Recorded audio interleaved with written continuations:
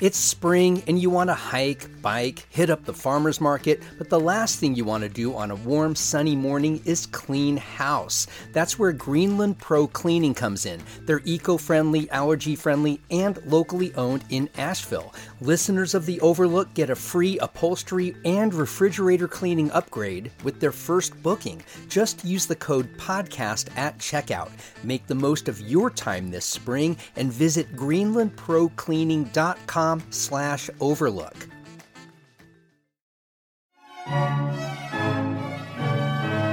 Imagine you're a classical music composer about to premiere your final symphony. Behind the scenes, your family and a stranger are about to throw everything into disarray. Welcome to A God in the Waters, the latest play by the venerable Asheville writer David Brendan Hopes. Look for a lot of laughs, but also a deeper reflection on the making of art and its impact on the people closest to the genius at work. The Sublime Theater presents A God in the Waters May 9th through 18th at the BB Theater in downtown Asheville. For tickets and details, go to thesublimetheater.org.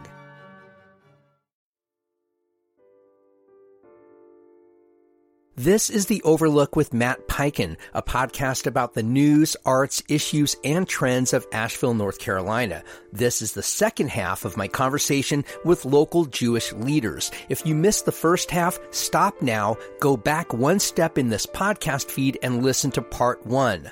My guests today are Rabbis Batsheva Meiri of Congregation Beth Hatafila and Mitchell Levine of Congregation Beth Israel, along with Frank Goldsmith of Carolina Jews for Justice and Sharon Farr, who has documented much of Asheville's Jewish history. We want people to condemn the massacre on October 7 without trying to diminish the horror of that event by contextualizing it and saying that it's because of some root cause of Palestinian oppression. Because we don't believe that whatever might have happened or what might still be happening to Palestinians in the West Bank and in Israel and wherever cannot justify that kind of horror that was visited on people. In the vapors of Hamas's October 7th attacks in Israel and the ensuing war, we delve deeper into the impact on local Jews, the documented rise of antisemitism, particularly at colleges, and the distinctions and double standards of how Israel and Hamas conduct themselves in this conflict. I also ask what these Asheville leaders want to see happen once the smoke of war clears. What are your feelings about what Israel should do at this point? We had a ceasefire for a while. Now it's back on the battlefield. I think still people look to Hamas should release hostages, Israel should back off. Is it that simple? And then what happens? What do you want Netanyahu and the government to do? What are you calling for as leaders in our Jewish community? What do you want to see happen? That's the million-dollar question, and I can only answer it on a big ideological level. I want Israel to emerge from this war with its humanity. I think it's trying really hard, and it is traumatized and shattered, and for very good reason.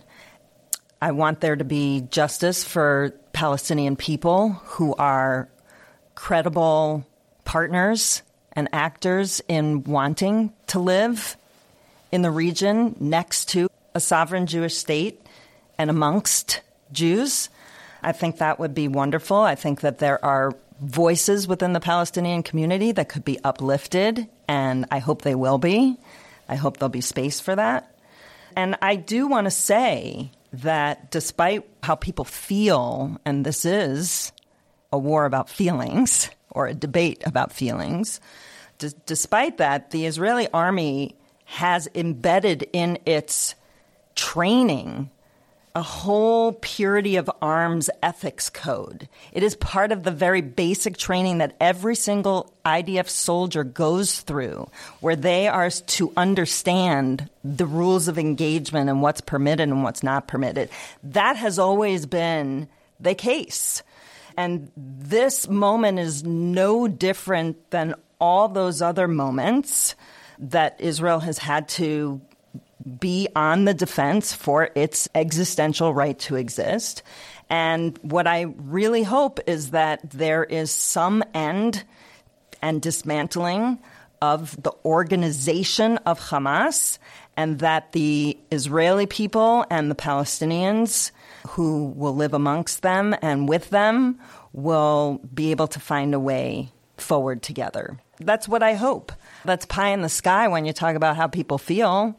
But I want Israel to, and I think all American Jews want Israel to maintain its highest values. And just having been there, I know that there are rules and procedures of how they're going house to house. It's taking them a day to gain a meter of ground because they send 2 dogs in before they even go into a house. They are trying to be very careful. And at the same time, though, you're talking about on the ground, and I think a lot of people see bombs are indiscriminate. That while there might be careful militant operations on the ground and operating by this code that you're talking about, I think the images that I was referring to are also of bombs. And here's where I think we have a problem, because I think Hamas is very familiar with the Geneva Conventions, which say that hospitals should be off limits. I think that is part of the strategy. Oh, I think a lot of people believe that. So all these people who have all kinds of outrage as to how Israel is prosecuting the war, tell me, give me a strategy that works better. I think the counter argument would be just don't drop those bombs. Find another way into those tunnels. I've had conversations with people. So what would be that? What would be the find that way? What would you do without bombs? I don't know. I wouldn't personally.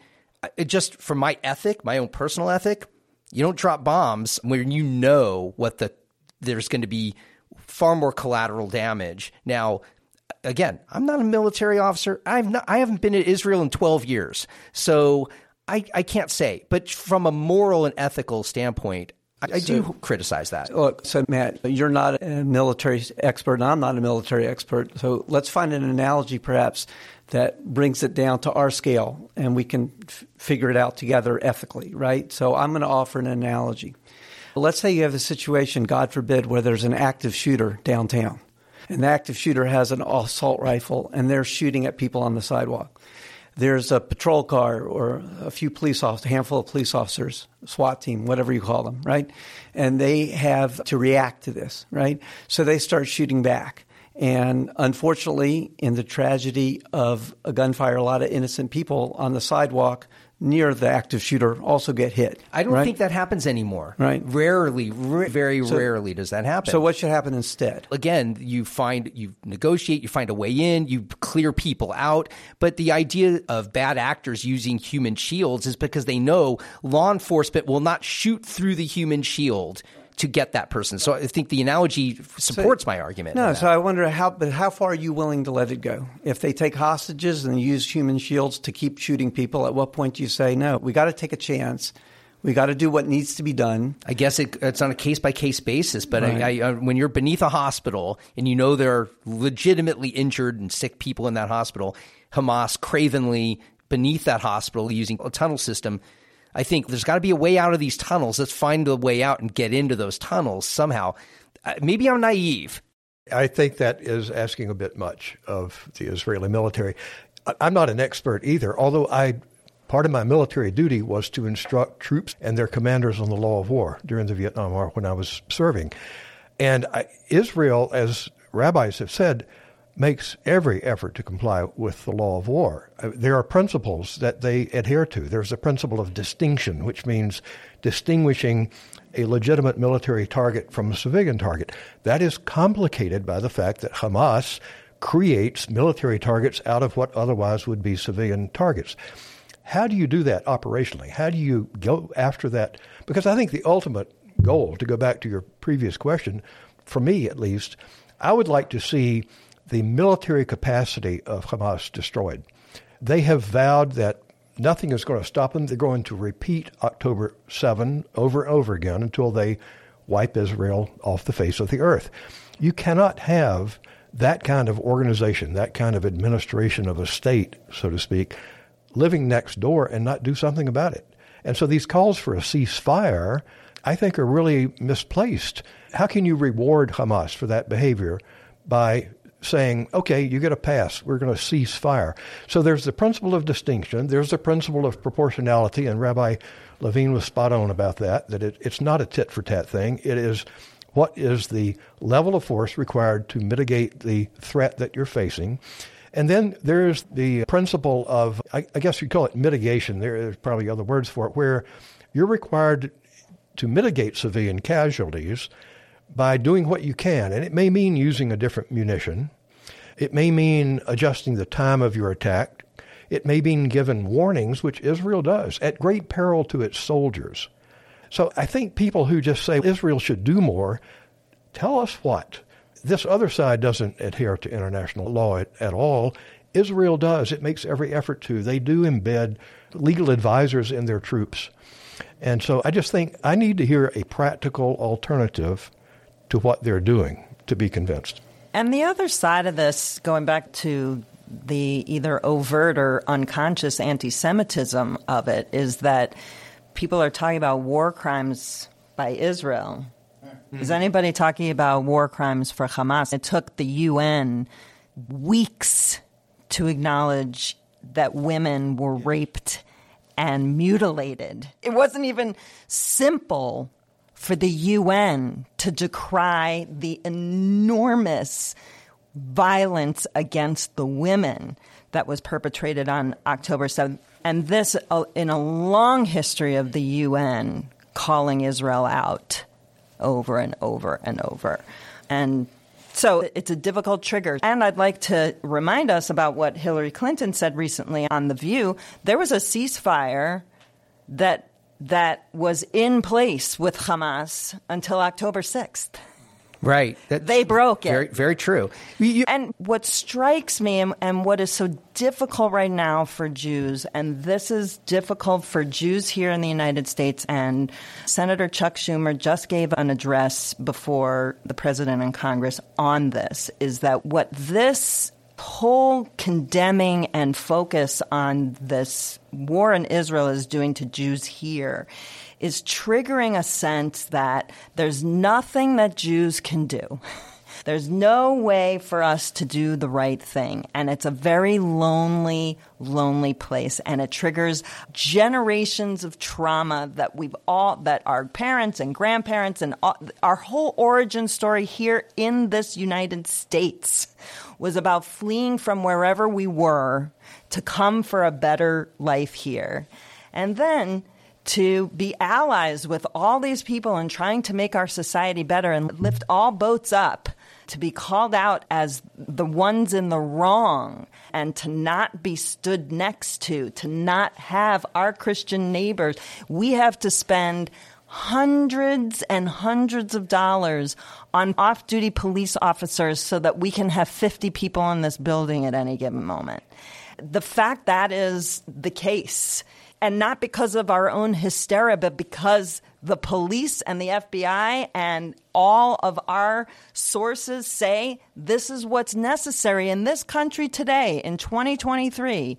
It would be a dereliction of your duty not to have security at a synagogue is a statement of what the state of affairs is here in the United States. And let's be clear, synagogues in this country have had to have security beyond what churches do for many decades in this country.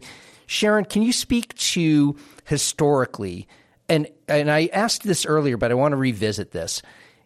In your research on the history of Jews in this region, have Jews here had targets on them, in a sense, for persecution in a way that other people maybe have not, or other white people in this community maybe have not? Absolutely. We have to look at William Dudley Pelley, who was here from 1931 to 1941. He was the self-proclaimed American Hitler. He came here with his Silver Shirt organization. He brought his printing press. He tried to start a college, Galahad College, almost across the street from the JCC on Charlotte Street. People were afraid he would walk around town with these big bodyguards and intimidate people. And when, in fact, this is why we have a JCC today. different Jewish organizations would hold meetings at the S&W cafeteria in this time period, and they would have to post a guard outside, one of their own people, to make sure that everybody inside was going to be safe. And so by 1938, they said, we need our own safe space, and they purchased a house to have a JCC. That's why it was formed at that particular time. What are local Jews doing now to either work with others in the community or to mobilize amongst themselves to make statements in this community, to try to change the tenor of the conversation, the tenor of the way people think about Jews? What's happening on the ground now in your congregations, at the JCC, elsewhere in this community? The Jewish Community Relations Council recently came out with a written statement. Can you give me the thrust of this statement? You don't have to read the entire statement, but tell me what your goal was with this statement. I wrote it in connection with a lot of people. It's not solely my work. I'm on the Jewish Community Relations Council, and we felt that it was incumbent upon us to speak out about what happened on October 7th and about the anti-Semitism that has arisen because of it. Now, and I'll make clear, the Jewish Community Relations Council is not solely about combating anti-Semitism. In our mission statement, we're against all forms of hatred and bigotry, discrimination, expressly including Islamophobia as well. But in this time, we wanted to make a statement, and one of the things we have said is that we want people to condemn the massacre on October 7 without trying to diminish the horror of that event by contextualizing it and saying that it's because of some root cause of Palestinian oppression. Because we don't believe that whatever might have happened or what might still be happening to Palestinians in the West Bank and in Israel and wherever cannot justify that kind of horror that was visited on people. And so there's this tendency of both sidesism or false equivalency of treating them the same or saying it's a cycle of violence and one inevitably flows from the other. We don't think that's true. So we had a brief statement that speaks to that and speaks to the increased threats, especially on college campuses, I want to say, because it is a really fraught place for a Jewish student to be right now on a college campus. Sharon, can you talk about this? Your book talks about the Jewish presence and the Jewish accomplishments and achievements at UNC Asheville and the number of Jews who've made significant contributions to that university. Frank alluded to that on college campuses, it's increasingly challenging to be Jewish. Do you get the sense, or do you know whether that is happening at UNC Asheville, despite the history of significant achievement and contribution of Jews to UNC Asheville? I think that students don't look at history. They don't see lessons in history. And while this generation before us was so engaged with UNC Asheville, it's just a name. It's just names. It's just a plaque on a wall, is what you're saying. Yeah, I don't think they really think about the connection of it. They don't have the same connections that we do. Frank, you wanted to add to that? I'll just add to that because here at UNCA, as well as at UNC Chapel Hill, there have been recently, in the last weeks, events sponsored by very pro-Palestinian professors that sometimes call for the eradication of Zionism and the dismantling of Zionism, or use these rhetorical bombs like apartheid and genocide and colonialism and so on. And the professors are teaching the students in those sessions that's the truth. How do you know that? How do you know that to be true? That kind of discussion is happening in class. Okay, I'm talking about in events like a session, I don't know what you would call it, whether it's in a class session or an event on campus. I've seen the emails at UNCA through a source, okay, and push back against that. And I've read news accounts about what's happened at UNC Chapel Hill. Very inflammatory language. I do know and correct me if I don't have the whole picture on this. I know that there has been pro-Palestinian protest in Pax Square that was, by all accounts, peaceful. I don't recall anything that has been a pro-Israeli public event. I don't think anything like that has happened around here. Has anything, to your knowledge, happened like that? Not to my knowledge. Our advice to people when we've heard about pro-Palestinian events, and they have every right to do that. It's a First Amendment. Sure, I'm not denigrating right that. I'm they just have saying to do that. But we've suggested not to try to have a counter-protest. And as far as I know, we have an organized protest. We've had a vigil at the synagogue, as Rabbi Levine mentioned, but not I guess it would be a protest against Hamas. I know. I'm just wondering. I haven't seen that happen. It's funny, Matt. I'm going over in my mind our use of terms, and I'm curious about that. When we call something a pro-Palestinian rally, I imagine a true pro-Palestinian rally would include an anti-Hamas component, and the opposite of what you're suggesting by your question. In other words, what makes it pro-Palestinian? If it's not anti-Hamas, how could the objective be in any sense good for the Palestinian people with Hamas still in place? That's a really great point. I'm glad you put it that way. And I was looking at it as just on the surface as either you have a pro-Palestinian event or a pro-Jewish/Israeli event. But you're very right in that way. Why are we not seeing that kind of parsing of this conversation? Why is that not happening? There was a big demonstration in Washington. Not here. Rabbi, you were just in Israel. How long were you there? Where did you go? Who did you talk to?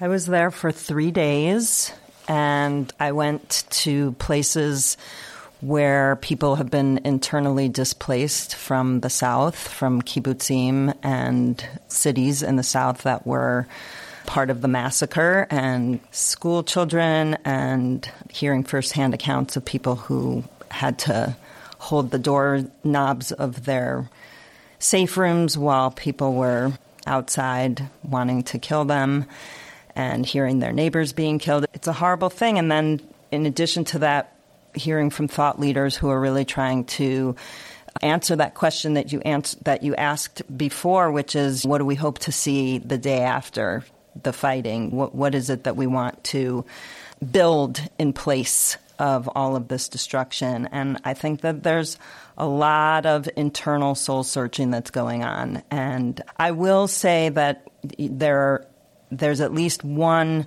glimmer of hope, which is that I think that there's almost virtual unity amongst the vast majority of Israelis that this government should no longer be the custodians of the Jewish state, that they miserably failed and should be held accountable for that in deep and important ways. But they can't do anything in a time of war, which is unfortunate. So that being said, whatever is going to happen the day after, I'm confident it's going to look different. And the question is, will they be able to dig deep into their humanity and not respond from the trauma and the fear that is rightly theirs to experience in this moment? Will there be some way to overcome that and see a way forward that's different, that actually leads to a sustainable peace and not just a temporary pause, a humanitarian pause for all concerned, but actually healing and a new path forward? So it's devastating. It's real. To go there is different from even to hear people on video talking on our computers. And I think that there's also enormous appreciation for the fact that the Jewish community here is holding them and hugging them and standing with them. And there's an enormous need for us, with the distance that we have, having not been the victims of the trauma, but only the holders of somebody else's trauma, to be that conscience and to continue to push them to find their humanity so that we can make a way forward. Is there anything any of you want to add that we haven't talked about yet that you think is really important for people to know, or to supplement something we've already talked about? More after this.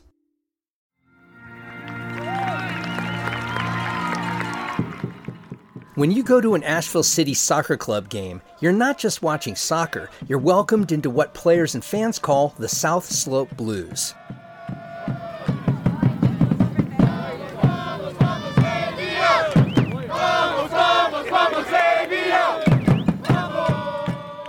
The South Slope Blues, they're amazing. This is the coach of the women's team, Brooke Bingham. The atmosphere is what makes Asheville City Soccer so great. Longtime player Laura Greb. We have the most dedicated fans. We have our South Slope Blues. They post up in the corner of the field every game. They've got their drums, they've got their smoke, they've got their loud voices. You can hear them for miles.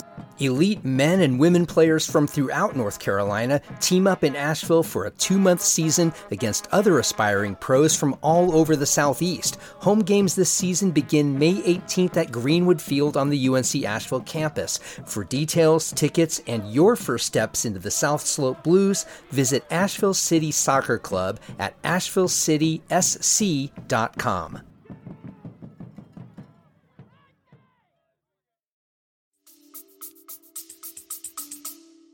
So, Matt, one of the things that you brought up, I think, repeatedly is we're very focused, for obvious reasons, on what's going on in the Middle East, what's going on in Israel and Gaza. But you kept repeatedly bringing it back to Asheville, the United States, what's going on here. And that really struck a chord with me. As a rabbi, I don't have any special sources of knowledge. I get my information from the same newspapers and social media and television stations that you and everybody else does. And one of the things that I've noticed that I'm still trying to get my head around is what's an acceptable way of talking? What's an appropriate way of thinking? Like a short while ago, and I think Rabbi Miri alluded to this with her comment about the good people on both sides. When we had in Charlottesville right-wing extremists chanting, "The Jews will not replace us, the Jews will not replace us," I didn't see any attempts to contextualize that, to say, oh, what those people really mean is that they've been economically victimized by global capitalism and their factories have closed, and that's why they're saying these things, right? But when we see from the river to the sea, Palestine will be free, that to me is the equivalent of the Jews will not replace us. It's saying the same thing. It's saying Jews do not belong. We'd like to be rid of the Jews. We'd either like to be rid of them in Charlottesville or we'd like to be rid of them in the biblical land of Israel. We'd like to be rid of the Jews. But there, the New York Times or something will say, some people say it's anti-Semitic. Some people say it's a call for the aspiration and hope of the... Well, you know what? The Jews will not replace us was also a call for aspiration and hope for white racists in Charlottesville. Why is that, Matt? Why is it okay to be a left-wing racist, bigot, anti-Semite, but it's not okay to be a right-wing racist? And I'm not suggesting it should be okay. I'm suggesting it should not be okay on both sides. I would also say two things. I want to talk about the hostages, and I want to talk about the left-wing bigotry that seems to be being fomented on this occasion, prompted by October 7th. I find it intellectually dishonest for people who deeply believe in democracy, in equality for women, in equality for LGBTQ individuals, to align themselves with a group, namely Hamas, who shares none of those values, and to see in their aspirations some kind of simpatico relationship when those people, those same people, would hurt them and don't desire democracy and don't treat women equally and would behead or throw off the roof somebody who expressed themselves in a different way. So I want to just call that out because, again, that to me feels at least unconsciously anti-Semitic and not intellectually honest. But I also want to say that on my trip to Israel, while it was enormously painful to meet with people who were firsthand survivors of the massacre, it is the deepest pain to have visited in the hostage square in the middle of downtown Tel Aviv, where literally the family members are standing there holding pictures of their loved ones who are being held captive, that the Red Cross has not been vigorous about their responsibility to visit with those individuals, to affirm whether they're alive or dead, to affirm that they are healthy and being treated properly, that essentially what Israelis are saying is the Red Cross has been like Uber and nothing more. A transport, a car that takes a few hostages from Gaza back to Israel, and not the moral institution that the Red Cross should be and the moral player that it needs to play, and that this isn't a humanitarian crisis of the utmost, with 30 countries represented in that hostage population, that this is not the thing that we're talking about. I'm wearing, I have bling all over my body about remembering that there are people who are sitting 40 meters underground in the dark, being tortured, eating toilet paper that's soaked with the water of walls because they're not being fed anything else, but the toilet paper that they're supposed to use to clean themselves becomes their food. This is a crime against humanity of the utmost proportions, and the fact that is not on the front page of the newspaper every single day, that somebody's picture, you can't go on a street in Jerusalem or Tel Aviv or anywhere in that Jewish state without looking in the eyes of a captive and saying, this is wrong, we've got to do something. And unfortunately, there is a human tendency to forget. And I just wanted to take the time to say this is not something that we can forget, because we can talk all about how 1,200 people were massacred and everything else. There are still, I think, 160 people whose fates we do not know. We don't know if they're alive or dead. We don't know if they're being held by Hamas or elsewhere. We don't know if they've been dead for a long time. And their families are living in a different universe. And they can't go on, and they can't move, and they can't think of anything else except for that loved one. There's a 10-month-old baby. It's unconscionable, and it should rack all of our moral fibers, every one of our moral fibers, to not be calling that out. Thank you, Rabbi. Sharon, do you want to close with anything? I have to look back and say, why haven't we learned our lessons from history? Why is this still being repeated? And why do we still have anti-Semitism? And if we get rid of the people that are fighting for Hamas, how do we get rid of the ideology? Thank you for that. Frank? Yeah, I guess if I had one thing I would like to close with, it is to say to the people, to our allies in the social justice movement who believe that somehow that Israel is a white oppressive power, that it's engaged in ethnic cleansing, that it's engaged in genocide or whatever, go to Israel and see what a pluralistic, racially diverse country it is. 21% of its people are Arab. It's not an apartheid state. Those people can live where they want to. They can marry whom they want to. They can work. They can serve in the military. They form political parties. They're represented in the Knesset. They're represented in the diplomatic corps. An Arab has served on the Israeli Supreme Court. The list goes on. This is not an apartheid state. It is not a white state. And people just need to understand that and adjust their lens through which they view Israel. So that's what I wanted to say.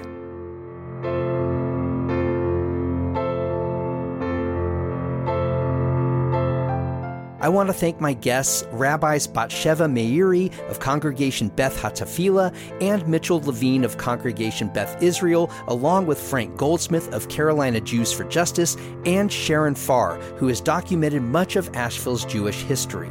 Our conversation took place December 5th at Congregation Beth Hatafila. If you value the Overlook's place in Asheville's media landscape, please consider joining dozens of others who are supporting the show through my Patreon crowdfunding page. Become a member for as little as $5 a month. Visit patreon.com/The Overlook Podcast.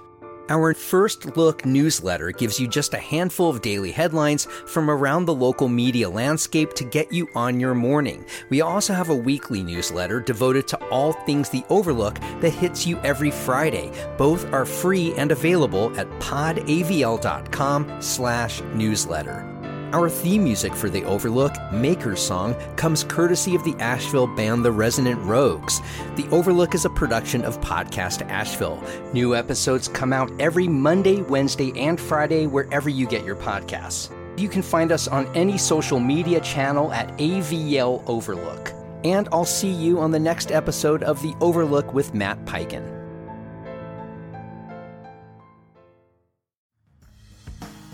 Hey everyone, Matt Peiken here from The Overlook, and I'll get back to my conversation in just a moment. But I'm asking you, the listener, yes, you listening this very moment, is The Overlook making a difference in your connection to Asheville? Do you know more about what makes this city tick and where we're struggling? If you had to give up 1 cup of coffee every month to do your part to keep this show going, would you step up? If you answered yes to any of that, and I really hope you did, please join dozens of other listeners by supporting The Overlook with Matt Peiken through my Patreon campaign by giving just $5 a month. Give it higher levels and you'll earn free tickets to my live podcasting events. Your support means the world to me and helps keep this show free for anyone to hear. Go to patreon.com/The Overlook Podcast.